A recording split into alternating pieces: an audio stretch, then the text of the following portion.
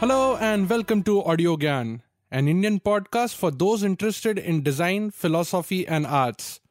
Audio Gyan documents thoughts, ideas and insights from known and unknown gems of India who have done some remarkable work in their field of interest. Visit audiogyan.com for more Gyan sessions. Today we have Ramu Ramanathan with us, a playwright, director and an indigenous citizen of India. We'll try and understand some basics about stage life characters. Ramu is deeply concerned with socio-political world of the today and living encyclopedia of arts and activism happening around us. He's got many plays to his credit, to name a few: Cotton 56, Polyester 84, Jazz, Comrade Kumbhakarna, and more recently, Postcards from Bardoli. Thanks, Ramu, for giving us your time, and it's a great honor to have you on Audio Gyan. Thank you, Kedar. So, of course, I'm not like as literate as you are in any domain if you pick. But today's conversation, I'll try and ask you some basic questions about understanding stage life characters, what are characters in general, and hoping to get some insightful answers to which our users can ponder upon. Sure. Yeah. So the first and foremost is who or what is an antagonist or a protagonist? Maybe on the stage life and then later on in real world also. So again, what happens is, to a large extent, our definition of these terms, antagonist, protagonist, tends to fall into certain formats of Hollywood and Bollywood. And because of certain entailments of commercial box office, etc., it sort of gets driven to a large extent by that. And in our view, I mean, in the world of literature, in the world of aesthetics, in the world of overall cultural experience, we find that is a very narrow perspective of generally reducing kathavastu, plot lines, to very, very sort of specific things.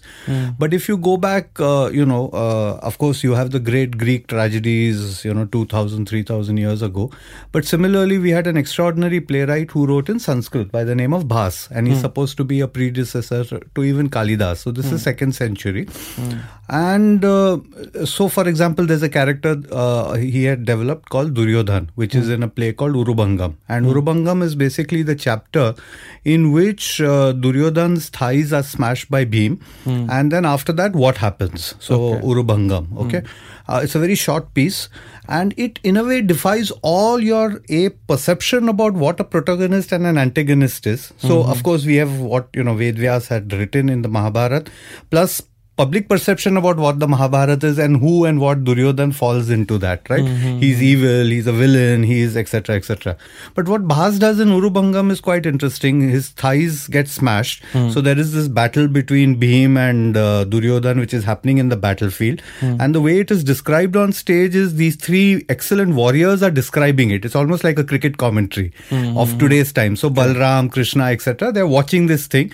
And we are getting an Aankho Dekha Haal of this battle between Bhim and Duryodhan. And then, of course, we realize that Bhim is the more skillful warrior, or the more, Duryodhan is the more skillful warrior, but of course, Bhim is more powerful and strong. Yeah. And then finally, he goes against the rules of Dharma and he smashes him below the waist and he breaks his thighs. Now, something very interesting happens in the piece. So that is the first part of the play, which is the prologue kind of a thing. And then Duryodhan is dying there in the battlefield. And then his family comes and their description of Duryodhan and what Duryodhan says and then his nobility of character is what Bhas brings out.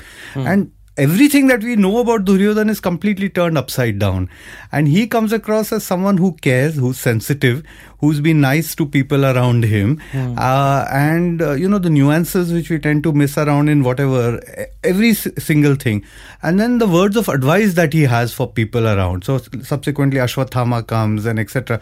So for each of them, he has very noble advice. And he has, and that is something that Bhas sort of underlines. Now, two interesting things happen. After that, in Hindu or rather in Indian theatre history, there's somebody by the name of Bharata who writes a Natya Shastra, very clearly prescribes rules and regulations. That so in that he says 2-3 things. He says don't show death on stage, and we have a feeling, we meaning people like us who have to some extent evaluated theatre history or whatever, is that it sort of sprung from this whole thing that where the death of a larger than life character on stage created a catharsis which was probably too much for audiences to handle. Correct. So from that comes Bharata's thing of not showing death on stage, that only show noble characters on stage and highlight their noble deeds. So very clearly sort of indicating what Bhas has done with Duryodhan, that in a way what we would call in today's terms ye grey character hai, usme kitne layers hai, the kind of language we tend to use to describe these things. So in a sense it's almost that don't sort of confuse our audience. So if there is somebody that only show the Pandavas as the good guys and only show the Kauravas as the bad guys. And third is in terms of message, be very clear with the kind of message that you're propagating. What Bhas is in a way saying is that war is not good for any side. Correct. And whereas what Bharata is trying to arrive at in a way is something slightly different. So this, and there are umpteen examples of these kind of things where what our understanding of a particular character and how a playwright has defined or represented him on stage is, two totally different things. So long answer to your sort of short question about protagonist and antagonist. So for me, for example, even today when I read this play, I think it's extraordinarily contemporary. I mean, you have to understand it's a very short piece of theatre, but at the same time it's extraordinary. I mean, it's almost as if a playwright has written it today, the text, because in terms of the sharpness of understanding of this kind of cultural politics and the understanding of that character of Duryodhan. So from that point of view, and for me, if I read only this piece, then he comes across as the protagonist and everything else comes across as the antagonist, so he just turns but is there a reason to compartmentalize two things? Because even as you mentioned earlier, this was probably written by Sankhya, who was witnessing all this, right? So even he had a vision of two separate characters. So is that a reason? Like, is there any reason to separate it out? No, but in this particular piece, it's the description of the battle is actually by characters in the play. It is Balram and Krishna, and I think I don't remember who the third is now, but these three are sort of doing that. No, I mean in terms of overall aesthetics, the good versus bad, the evil versus the noble. I mean these have been classical archetypes which have the beauty and the beast. So these have been classical archetypes, and it works because in terms of conflict, it sort of highlights a lot of factors. But sometimes I think that division is not always works favorably in terms of great work. I mean you realize that it doesn't really necessarily work in the favor of great work. So these two partition is absolutely like trial and tested. To some extent, yeah. Okay. Yeah. Okay. So actually, so the next thing which I wanted to ask you was, do societies define heroes? I mean, since we are speaking about antagonist and protagonist, so this is a very common question which I've tried asking almost everyone whom I interview, is that do societies evolve looking at art and overall the kind of literature they are reading, or literature and art and cinema and plays and everything, those things are a depiction of the society? How does that work? Is there a obviously there's give and take, but still if you see older plays, the things which people used to watch, they used to take home. And these days now, whatever is happening in the home, they're just looking at a dramatization of that. So how good, how bad it is, what should be the ideal thing. So again, if you look at Western canon of theatre, and I refer to that because I'm assuming some of your listeners are, aware of at least the European tradition of theatre. So if you look at the 3 or 4 big names, so if you look at Shakespeare, Ibsen, Chekhov, Beckett, etc., if you just consider these 3 or 4 playwrights, you get a fairly good sweep of what is happening. So a lot of Shakespeare, of course, we're looking at 15th century approximately. So Gutenberg has discovered the printing press. There's a certain kind of renaissance of ideas, and that gets reflected in a lot of Shakespearean plays. But interestingly enough, what happens is a lot of the plays are about courtroom dramas. Because it's, in a sense, the primacy of what our society is seems to be governed by these people who are our monarchs, our rulers. So it's always in the interest of the audience that visits the theatre to understand that how do our kings and queens and leaders behave. So whether it is Caesar, whether it's Hamlet, whether it's the John series or Henry's and so on and so forth, you find Macbeth. So to a large extent, it's got to do with people who are governing our society and who are ruling our society. Something interesting starts happening post 1889, which is the French Revolution, and then you find that there is a kind of tradition where that's the overthrowing of the French monarchs over there. And then you find that with the advent of pre-industrialization, etc., and the concepts of equality and so on, you find that it starts getting percolated in Europe in different parts of society. So you have again we are looking at very broad brushstrokes, but you have the arrival of 2 playwrights, Chekhov and Ibsen, who are in a way predecessor to a lot of what happens in the 20th century. And instead of the plays transpiring in courtrooms and battlefields and in this great sort of arena of war, you suddenly start having plays transpiring in drawing rooms and living rooms. So if you look at the great plays written by Chekhov and Ibsen, they to a large extent transpire in the living rooms. And in one brushstroke, from the sort of super privileged monarchs and kings and princes and lords, he brings them down to middle class gentrified bourgeois. And their argument is, if you look at a lot of Ibsen, is that 2 things. One is that the living room is as vicious and as dangerous a place as a battlefield. Okay. And as Tolstoy had once said, every family is a great dramatic story to tell, and every family is an unhappy family. And there are secrets, and there is viciousness, and there's nastiness, which is on the scale of what is happening inside the lives of these kings and queens. So that is the first thing. The second thing that happens is, for example, if you read a lot of Chekhov's plays, the classics, Uncle Vanya, Three Sisters, Cherry Orchard, etc., on stage it seems as if very little is happening in the lives of these human beings. You think that is fairly mundane, it's fairly boring. You're watching 3 hours of this theatre and really nothing is happening. But while on the living room, on stage, nothing is happening. Off stage, the great dramatic upheavals in society are transpiring. So, if Chekhov is happening in Russia, where you're finding a big shift from the Tsar to what the Bolsheviks had come to, there was going to be a shift, land reform, and there was going to be an overthrow of the Tsar, etc. So there is that big shift that is happening. So everything that is happening on stage is reflecting the transition that is happening outside in society. Correct. So the dramas outside, it's a lot like some of Tendulkar's plays later, after about 60 to 70 years later, where on stage you seem to see a certain kind of vacuum. But actually off stage, what you're saying is that this is a society which is in the middle of a certain kind of hypnosis, which has been sort of, from the top. And that is getting reflected on stage, that nastiness, that cruelty, all those kind of things.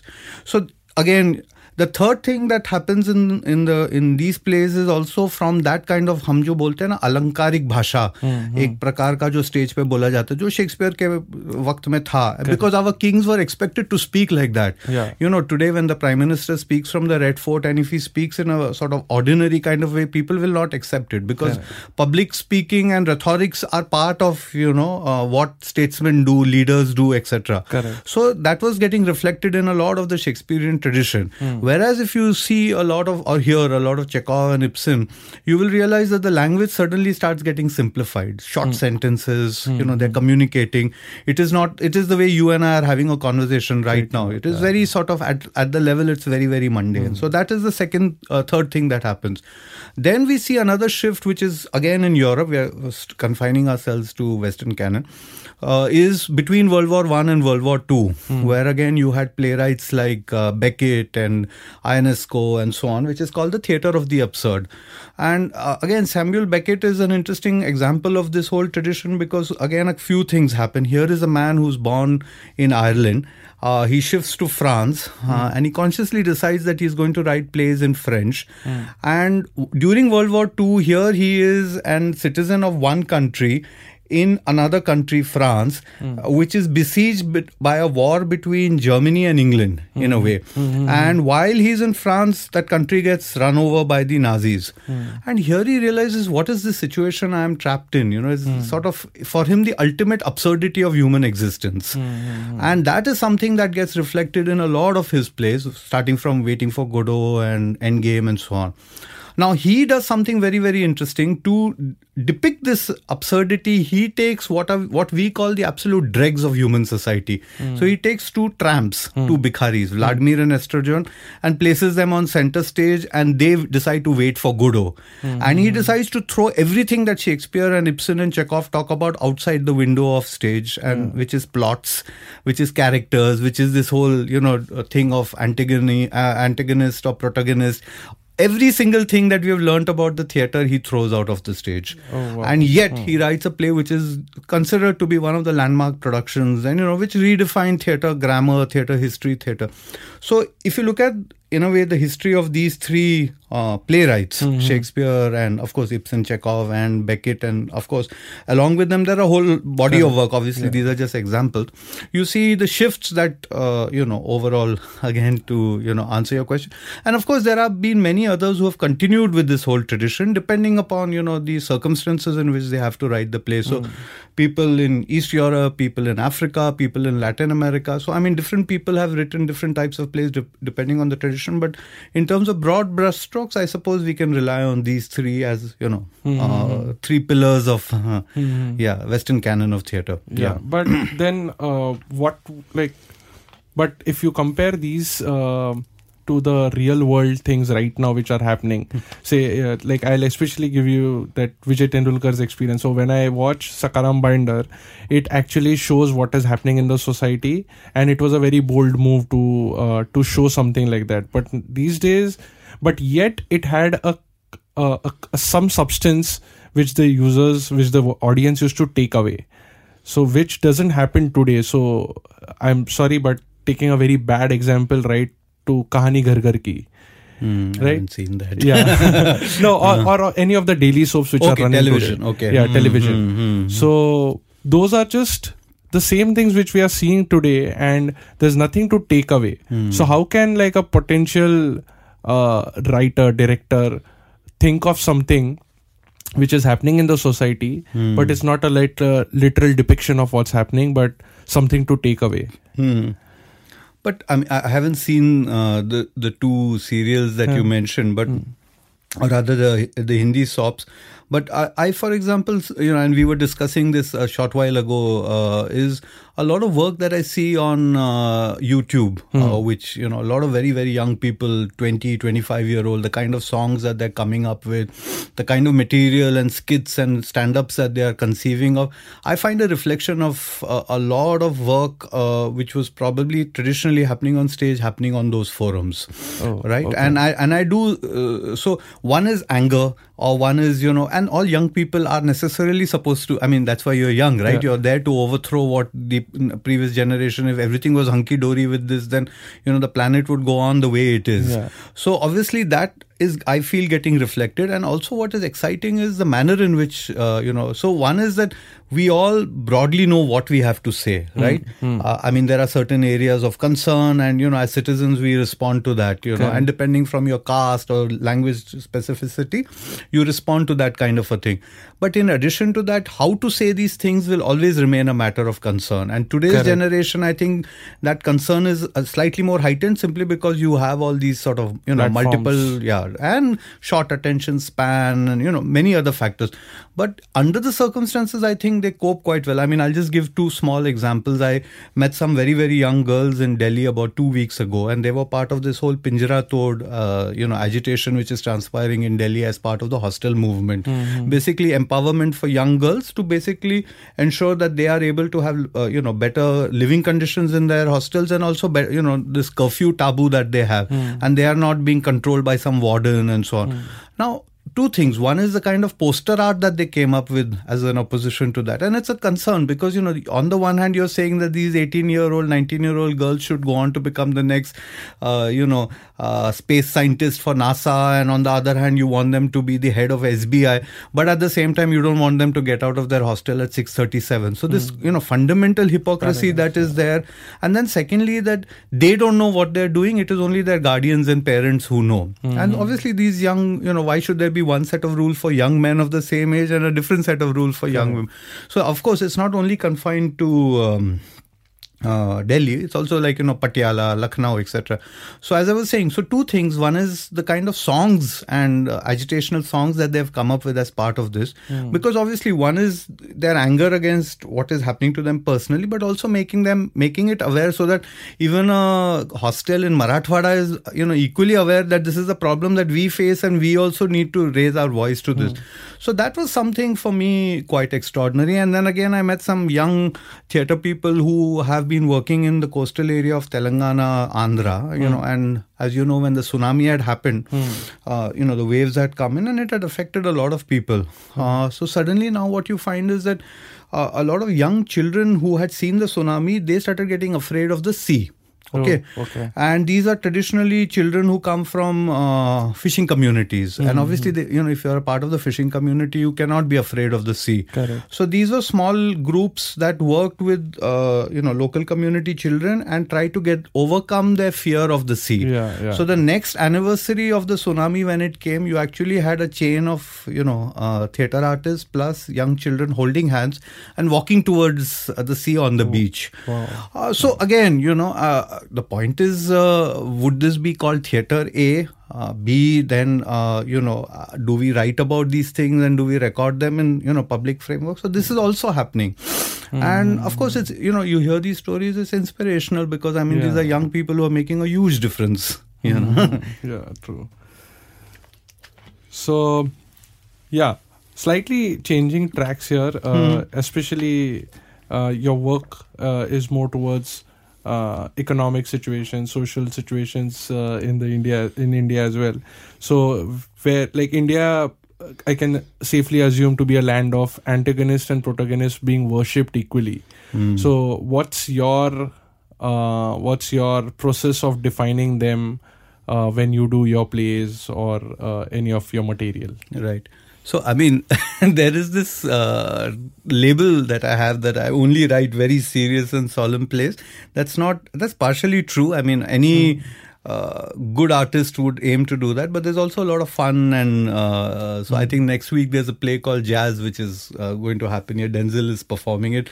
So that's just a fun play about Indian Goan musicians and their contribution to Bollywood, for example. Okay. Specifically, to answer your question, the thing is that a good text, to a large extent, does many things simultaneously. And it's a little unfair to talk about my own work, but I've been doing some amount of research about what has been the kind of plays that have happened, say, 1890s onwards in Mumbai. Okay. All right. And this for two reasons. One was, I'm very keen to write a play on World War I, which was 1914, exactly about 100 odd years ago. And Mumbai was the central city for that big drama because a lot of our soldiers, a lot of Indians were part of the World War I army and they had gone.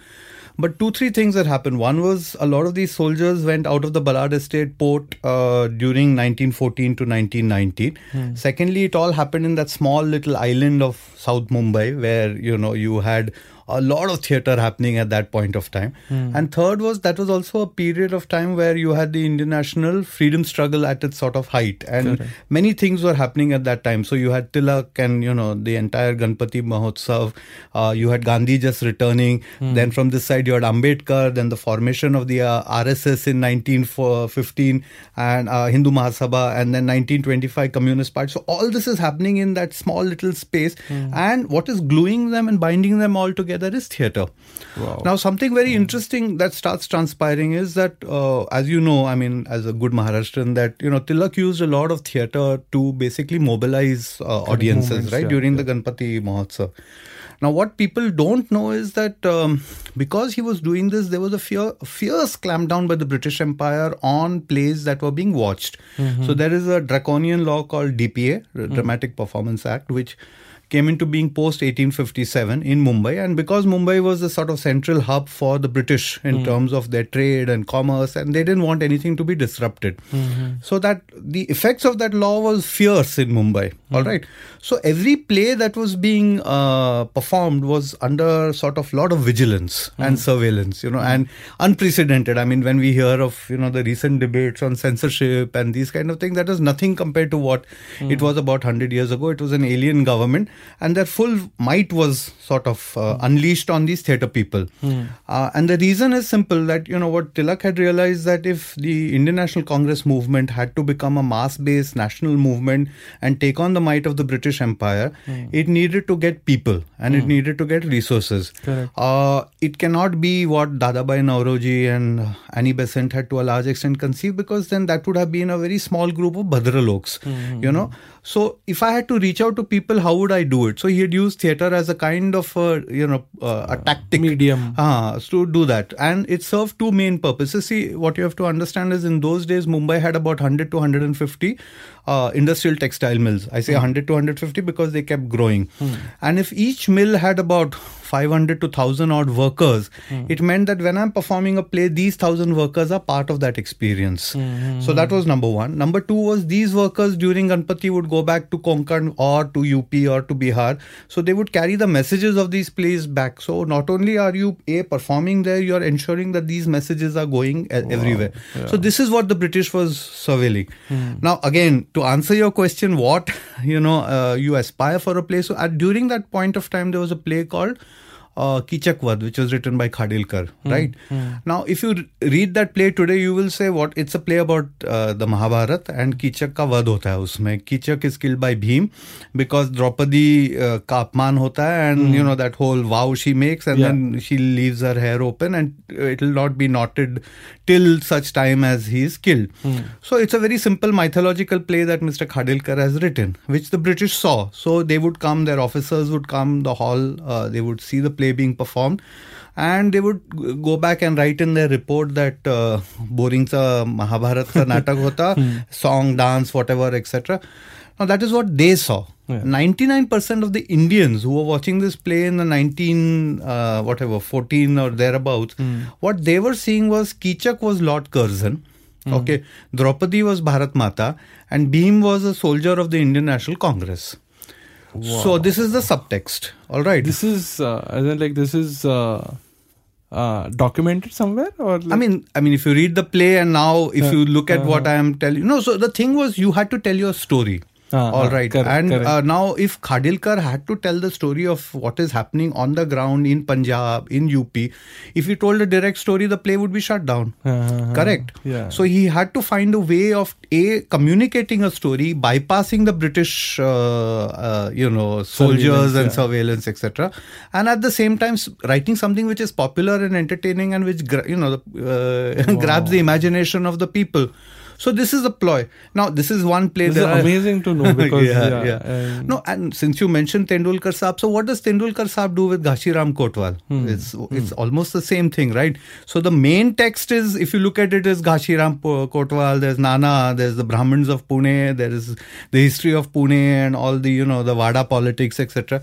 But on the other hand, what is the subtext? The subtext is completely different. So to answer your question is that any playwright is obviously achieving these two or three things. There is always the overt, but there is always a covert subtext which is always layering these kind of things. So whenever, when we write these great plays which stand the test of time and so on and so forth, what they managed to achieve is something like this. What Mr. Khadilkar achieved in the turn of the 20th century, or what Tendulkar Saab and many others, of course. Or when, for that matter, Girish Karnad Saab writes Tughlaq. And the play overtly is about, Muhammad bin Tughlaq and his madcap sort of attempt at power, tyranny of power, decisions that are taken off the cuff. But everybody who saw Tughlaq at that time realized that this was obviously an allegory and a metaphor for something else about the contemporary people who were in power at that time. So it could be, the Prime Minister of India then, or the Prime Minister of India now. So, so that subtext will always remain, which is why great works of art will always, always last that way. So to answer your question, it's not always possible, it's difficult, because Mr. Khadilkar also wrote many unmemorable plays. So, and so this is what we all hope to achieve. Yeah. It's amazing to just imagine that there has to be. So while doing these or writing these plays, do there need to be like a subtext, as in like the playwright always thinks about a subtext, or is it it's just coincidence what it is exactly? No, so if you look at the body of work of any great writer, to a large extent there will be 4 or 5 common concerns he or she will always have. Then the plots, the characters, what things like these ingredients may keep mixing and matching and changing, but common concerns would remain to a large extent. If I've decided to take an avowedly anti-establishment stance, then I will automatically, that will get reflected in my plays through a certain kind of characters or certain kind of juxtaposition of those characters. So that is bound to happen. That is sort of inevitable. So yeah, actually I'm right now, I don't know what to question, but so this is again to become a better audience, since I'm sure like when they the play about Draupadi is happening, the people are also trying to relate it, because the people were also quite maybe educated about the current situation or are aware of the politics happening around. So is there any parameter to gauge a particular character? I mean, this is like a personal question for me to become a better audience, that whenever I'm watching something, whether it's antagonist or protagonist, both have its positives and negatives. So is there any parameter to gauge a particular character? No, but this again, the audience that would go there to watch Kichak Vad, or an audience that went to watch Gashiram Kotwal, would be lay audiences, because these are plays which are doing 500 shows, 1,000 shows, etc. So sorry. So here the director's skill to communicate the subtext in a very subtle way, or it was the audience preparation or awareness about the situation to understand what the director is trying to say? What was at work here? I think everything functions simultaneously. I mean, this is again one of the greats in theatre. No, but there has to be a conscious effort from the director also, not? Of course. No, I mean, so certain things you just take for granted, that talent, ability, skill, your ability to, decipher a text and then of course represent that on stage, find the right kind of actors and, so Kichak Vad, of course, I had not seen that happen, way back. But Gashiram Kotwal, if you look at the production, I mean, again, and it's been fairly well documented, that entire process, I mean, there is Deepak Ghare has written a short little book on the journey of the play. And in addition, of course, Jabbar Patel and Tendulkar Saab himself and Satish Alekar in his recent autobiography have spoken about these things. So that is fairly documented. But the remarkable thing that emerges is it's actually a lot of flukes that happen simultaneously. The right person writing the right play. Here is Jabbar Patel, who's actually a doctor who's living, 150, 200 kilometers away, taking a train, coming to Pune in a way for rehearsals, then finding somebody like Bhaskar Chandravarkar, then getting the right kind of a cast, then finding somebody like a Mohan Agashe to play Nana's character, then that whole composition and choreography. So many things that play a part in this. And then the obstacles that play had. I mean, as you know, that there were about 7 or 8, different instances that had arisen in the history of that production itself, right from what happened at PDA in Pune to the, the Shiv Sena opposition, then that famous tour to Berlin and Germany and all that. So at every given point of time, you almost, lesser mortals would have just put their arms down and said, forget it, let's not, venture forth on this journey anymore. So to a large extent, because of, the way we do theatre in India, it is generally very guerrilla. I mean, and it is also depends, जो कहते हैं ना कि वो इंसान के जुनून के ऊपर वो आधार रहता है. ऐसा नहीं है कि, you have organizational support or party support and those kind of things. So to a large extent, it is the ability of those individuals in that case to be able to stay together as a group and combat this hurdle and then move on. So to a large extent it's that. So you may see, everybody who's doing a play production will obviously want to do a reasonably good job with the text available, material available, and so on. So sometimes it's just that circumstances come together and, create history in a way. And that basically happened in the cases of these landmark productions, whatever little that we have heard about. Sakaram Binder, again, if you've read that, little treatise that Kamalakar Sarang, who was the director of the play, had written about that entire chapter of, Indian theatre history, it's remarkable. And at any given point of time, it's like reading a thriller, literally, and so you're turning every page कि ये play होगा कि नहीं, and जब वो play होता है उसके बाद you're wondering कि ये play हुआ कैसे. So these are things, and it is important that these fine gentlemen have written about this so that people like us can draw inspiration from it and also learn from that, because I think every decade or so these issues will keep coming up and you have to find ways and tactics to be able to overcome those. So so that happens. Yeah. So, I think this is the last one. Okay. Like in one of the interview, I think it was not an interview, but like one of the speeches of Phula Deshpande, he mentioned, I think when he was speaking about 175th show of Vastraharan. So in that, he mentioned that if there's a gun in the first act, I mean, he quoted that it was quoted by someone else. Like if there's a gun in the first act and then it should fire in the third. Otherwise, there's no reason to have that gun at all.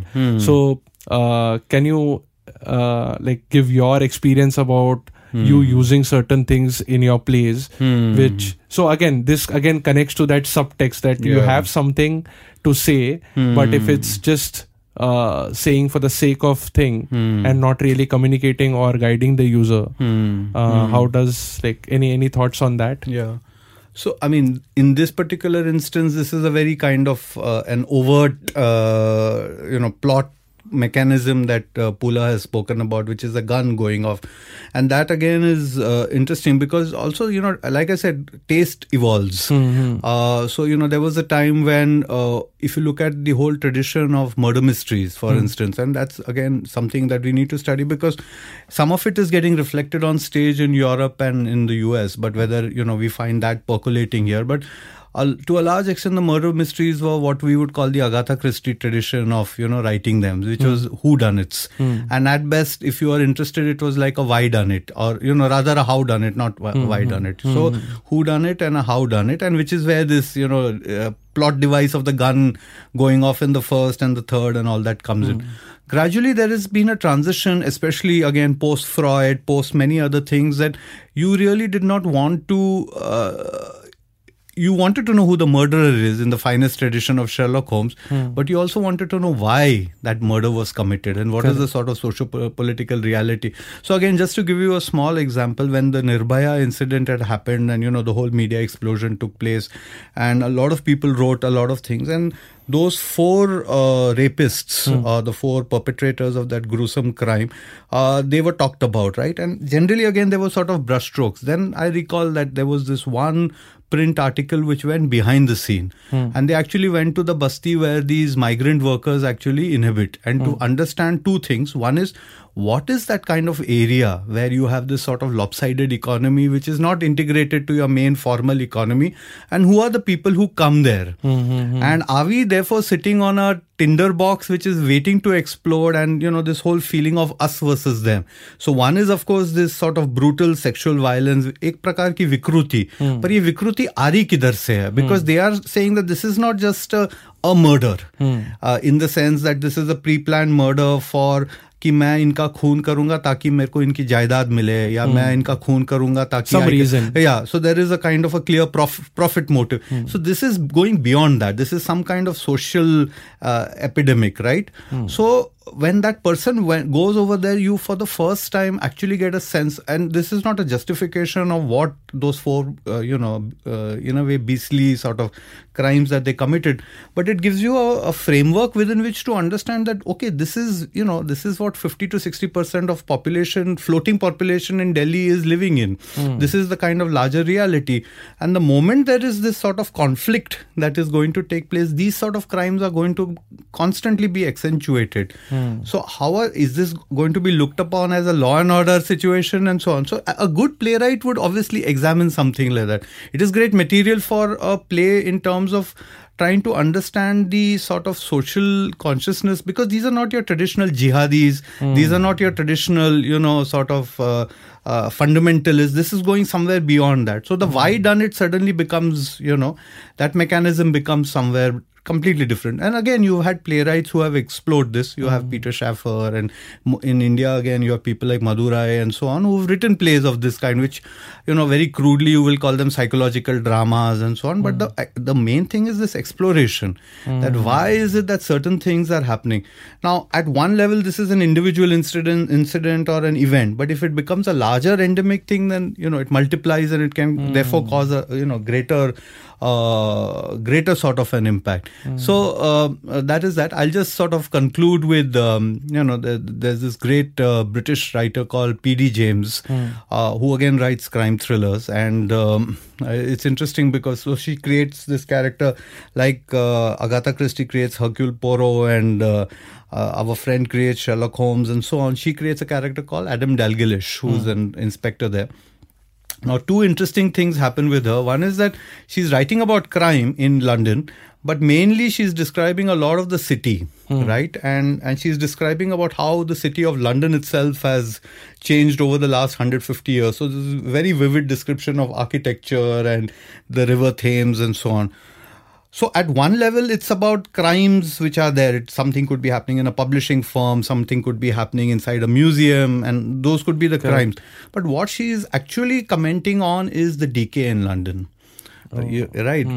So if you're looking at the overall arch of her work, what she's talking of is that something has happened as a result of which a certain kind of societal civilities, societal upbringings, etc. So beneath that genteel calm and everything that, people like you and I, when we go to that city, see, there is this that is sort of churning constantly. And that is this decay, and this decay is giving rise to this kind of a thing. And then she makes a very, very interesting, somebody asked her that, when and how did you decide to become a crime thriller now? Because when you meet her, she looks like, one of your aunties in Parla East, very, very mousy. So, with her cup of tea and everything. And you would be, this woman conjures these horrific kind of stories, which are very gruesome.